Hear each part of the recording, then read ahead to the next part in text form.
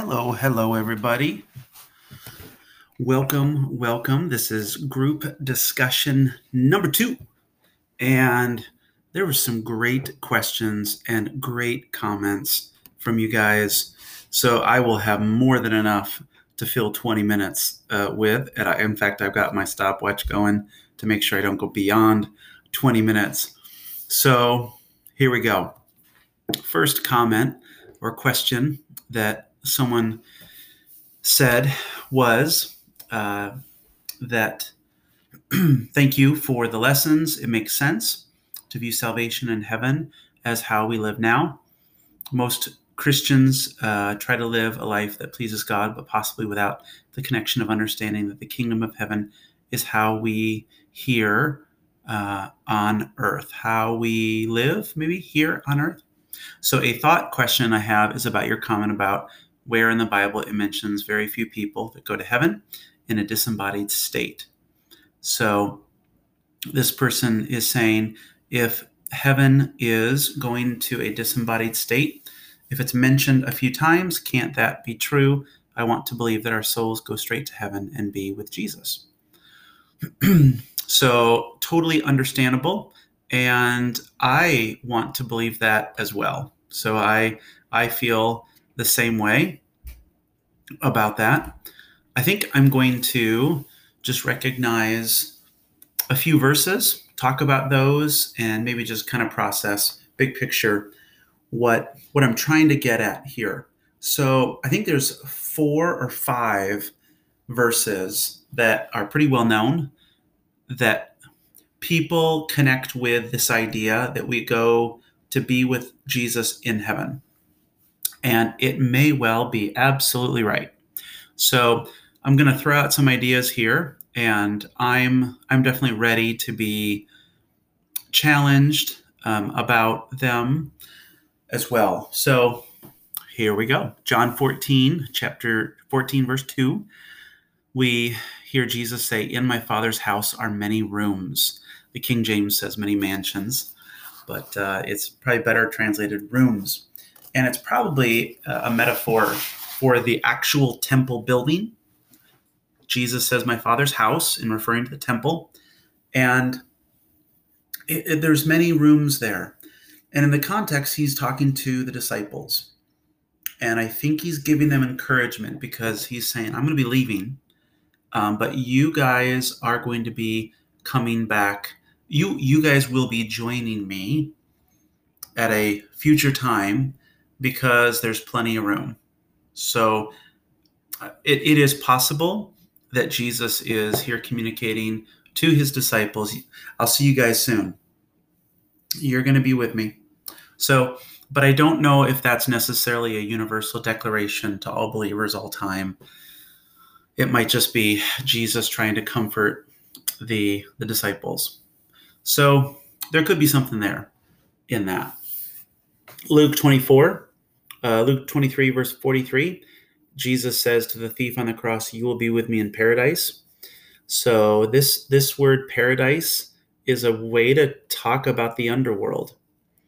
That's how they viewed things in the first century. So I'm interested in that. And so is Jesus telling the thief on the cross, "You're going to be with me in heaven"? I know that's the default automatic belief, but Jesus resurrects 3 days later, and then he goes to this heavenly reality, right, where he is to remain on his throne. And so I'm hesitant to think that this is a reference to Jesus going to heaven. So we're left with a couple passages in Corinthians and Philippians. In 2 Corinthians chapter 4, Paul says, "Knowing that he who raised Jesus will also raise us with Jesus and bring us with you into his presence." And then it'll get into chapter 5 when he says that that we will be, sorry, I'm just going to look it up. So 2 Corinthians 5. Later, he's going to say, we are at home in the body. That means we are away from the Lord. And I'm not sure Paul's talking about going to heaven here. So Jesus' resurrection was bodily, and yes, he went to heaven, but I think that when Paul talks about our resurrection, it's bodily, and when Jesus returns to earth is when we're going to receive that resurrection body. So Romans 8, 1 Corinthians 15, that's present there. So I wonder if being with Jesus connects with when Jesus returns there for Paul. So I don't know if that's a passage that is clearly talking about when we die right now, we are going to be with Jesus.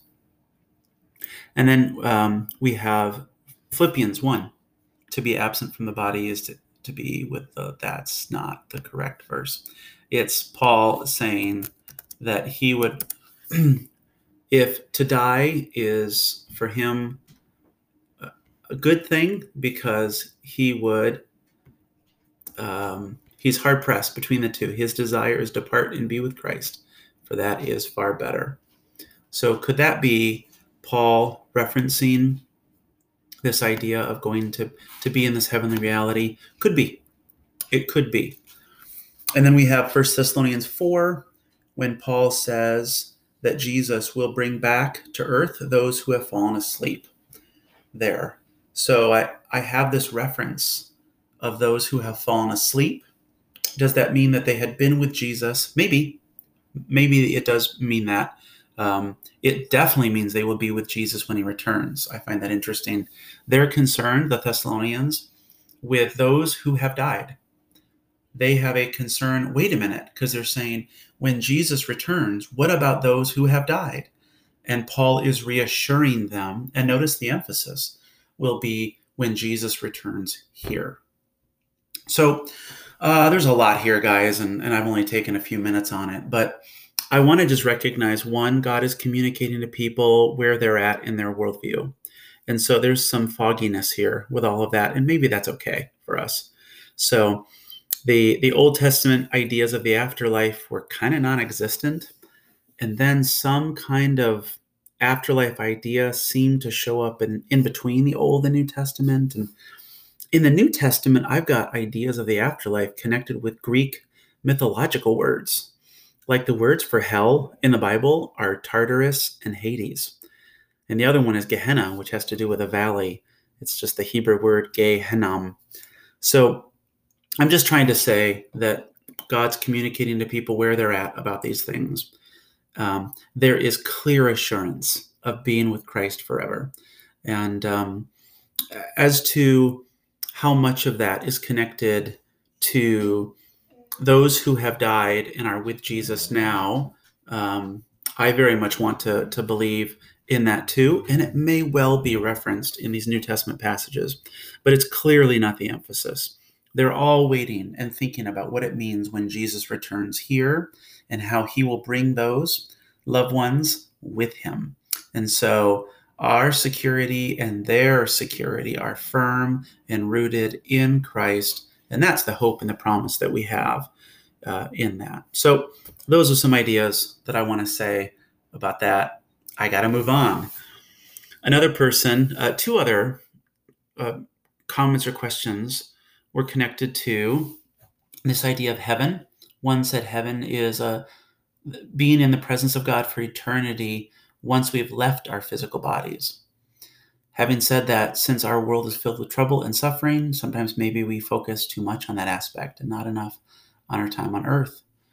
So maybe I'm wrong, but I feel like the purpose of this passage was to get us to focus on living for God and rejoicing in his kingdom here on earth and doing everything we can to further that with the time that we have.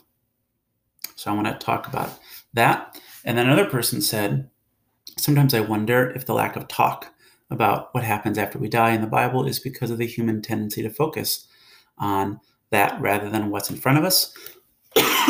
Sorry. I can't imagine Christians back then were any more or less focused on the afterlife than we are today. Paul's lamenting that he'd rather go home and be with Jesus. We've talked about that a little bit, but he still has things here to do. So what's your take on that? That the Bible talks less about an afterlife, so Christians will focus on bringing the kingdom of God here on earth. So I want to talk about the idea of heaven and the idea of kingdom and actually how those two mush together. So what is heaven? Is heaven leaving our physical bodies forever? I know this is a pretty common view Christians have today, but I would like to look at this from a different angle, if possible. So let's just think through a couple ideas. One, Jesus had a resurrected body and it was physical, and he ate with people and they touched him, right? Two, Jesus did ascend to a heavenly reality. I'm just trying to be careful here with words. And it was in his glorified physical body. Okay, so he kept that with him. Three, Jesus is returning to earth, and it will be with his glorified physical body. So those are three things I think that are pretty clear, mentioned in the New Testament in various ways. Four, here's the idea. The New Testament, like in 1 Corinthians 15, Paul says what has happened to Jesus in the middle of this age is what's going to happen to us at the end of the age, that we're getting a resurrected physical body then. So there's a weirdness maybe here because Jesus has his resurrected physical body. He is the firstborn of new creation, but we will be getting ours when Jesus returns. So check out 1 Corinthians 15 on that. In terms of the kingdom, what is the kingdom? You know, it's interesting. Matthew speaks of the kingdom of heaven, and Mark speaks of the kingdom of God. But both of them recognize this is what Jesus announced. He said the kingdom of God, or the kingdom of heaven, is at hand. It has arrived. And he calls people to repent. So Jesus' teaching ministry was actually all about this kingdom that had arrived on earth. But it wasn't what people were expecting. You know, it's a mustard seed that grows small, but it becomes huge. It was something that people would sell all their land for, and they would buy this field because there's a pearl in there, right? It's this reality of one going after the lost sheep when the 99 are there. So the kingdom, it was about giving your allegiance to the king, giving your allegiance to Jesus. So I think right after that claim in Mark, we see what tells me this is what it looks like when God's kingdom arrives. Jesus is, just check out Mark 1. He is healing. He is casting out demons. And he's calling people to repent. And that word repent is a call to allegiance, to give your allegiance to the king who has arrived. And then I'll just say this. Every gospel writer recognizes that Jesus' arrival is the fulfillment of Isaiah 40. And Isaiah 40 is quoted at the beginning of every gospel. So they see that Jesus arriving was fulfilling what Isaiah was talking about. And Isaiah is talking about the arrival of God's kingdom. So I would encourage you to check out Isaiah 40, actually 40 through 55, something like that. And then reflect on the Gospels. So there might be some cool stuff that you unpack there. If I bring those two ideas together, then I'd like to suggest that the authors of the New Testament are not thinking that we're going to be leaving the earth forever. But because of Jesus' arrival on earth and the way he talked about the kingdom, that he had brought the kingdom of heaven to earth, and that when he returned, it would literally finally be heaven on earth once and for all, which is what God had always intended. And so in terms of the judgment passages here, maybe we could think of a harmony in all of this, that there is, yes, salvation by faith, but these judgment passages function to stir us to good deeds and move us and motivate us, because our king is returning and there will be a judgment, there will be an accounting for. So Peter is saying, be who God has called you to be. Be the humans that everyone will be when Jesus returns. So N.T. Wright talks of it like this: be the future living people in the present. Or he calls it, be Easter people or resurrection people. So we are motivated by the fact that God will return, and then recognize our deeds are showing who we are, who we belong to, who our allegiance is in. Maybe this is a way similar to when Paul says, test yourself to see whether you are in the faith. Maybe it's kind of the same language. So, and there is an element of rewards going on. I don't have time to go down that road, but I think Paul might refer to that in, I think it's 2 Corinthians. It might be 1 Corinthians, but maybe that's something helpful to think about. I know I'm zipping through these, but you guys really asked some great questions, and I want to connect with all of them in some way. So one person said the kingdom of God mentality versus heaven is our destination mentality, brought to mind this phrase, so heavenly minded that you are of no earthly good. So I like that. And I think that's right. There's some kind of an idea. It's not about a location where we're going, but it's about a calling that we have. So another person reflected on 1 Peter 1 and said that, Christ is encouraging and motivating us. Christ redeems us, and then lives are changed by and through his word. But the question was, how can we be holy when we fall short of the glory of God? What is the standard of holiness? How does one be holy? So I think that's a great question. Peter is quoting Leviticus 19 when God actually claims Israel is holy because he had set them apart. So the translation there, guys, we got to be careful with. It's not a command for Israel. It's a declaration. He's saying, I've set you apart, so you are holy. And then if you think about it, the rest of the Old Testament law code is a response that they are to make because of that truth. They are to be who they are. And I think Peter is picking up on that when he's saying, God has set you apart as holy, so now your conduct should follow. That's the word he uses. So we are holy because God has made us that. Yes, we fall short, but through Christ, God can announce that we are set apart, holy, but we can make our conduct holy. That's something that we can decide to do, right? So hopefully that helps answer that question. One more. Last person says, I appreciate your sentence diagram with Peter's key challenges to believers and the supporting sentences. I'm challenged to have a balance of both fear of and friendship with the Lord because I tend to default to the friendship. That last command to love each other earnestly from a pure heart, the most difficult and built upon the 3 commands above it. To me, the connections are imperative. Love earnestly. I need to have that hope, fear, and holiness. The brotherly love and love each other earnestly is believers to believers, yes, and subsequently to those outside of God's family, ? One affects the other, ? Is there a priority?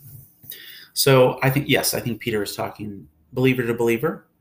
He is going to be talking about the family, those outside the people of God later. And yes, he would affirm love your neighbor, whoever that might be, I'm sure. But I'm going to hold off on a commentary on how our actions relate to those outside of the kingdom. Peter's actually going to talk about that a good amount here. He's called them exiles. So how their lives function as a witness and testimony of the gospel to those outside the world is a big deal in 1 Peter. So we will unpack that more later. I have 1 minute left, and I'm shocked by that. So I'm just going to say this. 1, thank you for these questions, these comments. I love it. I appreciate the thoughts, the ideas. I hope I'm throwing out some helpful things for you to chew on. My continual challenge for you and for myself is that we will continue to have this posture that says, I'm ready to be challenged by new ideas. I want to think through the way I think about things here, me personally, guys, and be challenged by things you guys say. And I want to learn and I want to grow. And so my challenge and my encouragement for you guys is to have that same kind of idea, because our Our faith, I'm going to quote a guy by the name of Peter Enns, our faith is not rooted in the certainty of our beliefs, right? Our faith is rooted in Jesus. So I hold on to Jesus, but I don't hold on to the certainty of my ideas, because those are my ideas. I want to hold on to Jesus. So hopefully that makes sense. If not, email me or talk to me in the hall. Thanks, guys. See ya.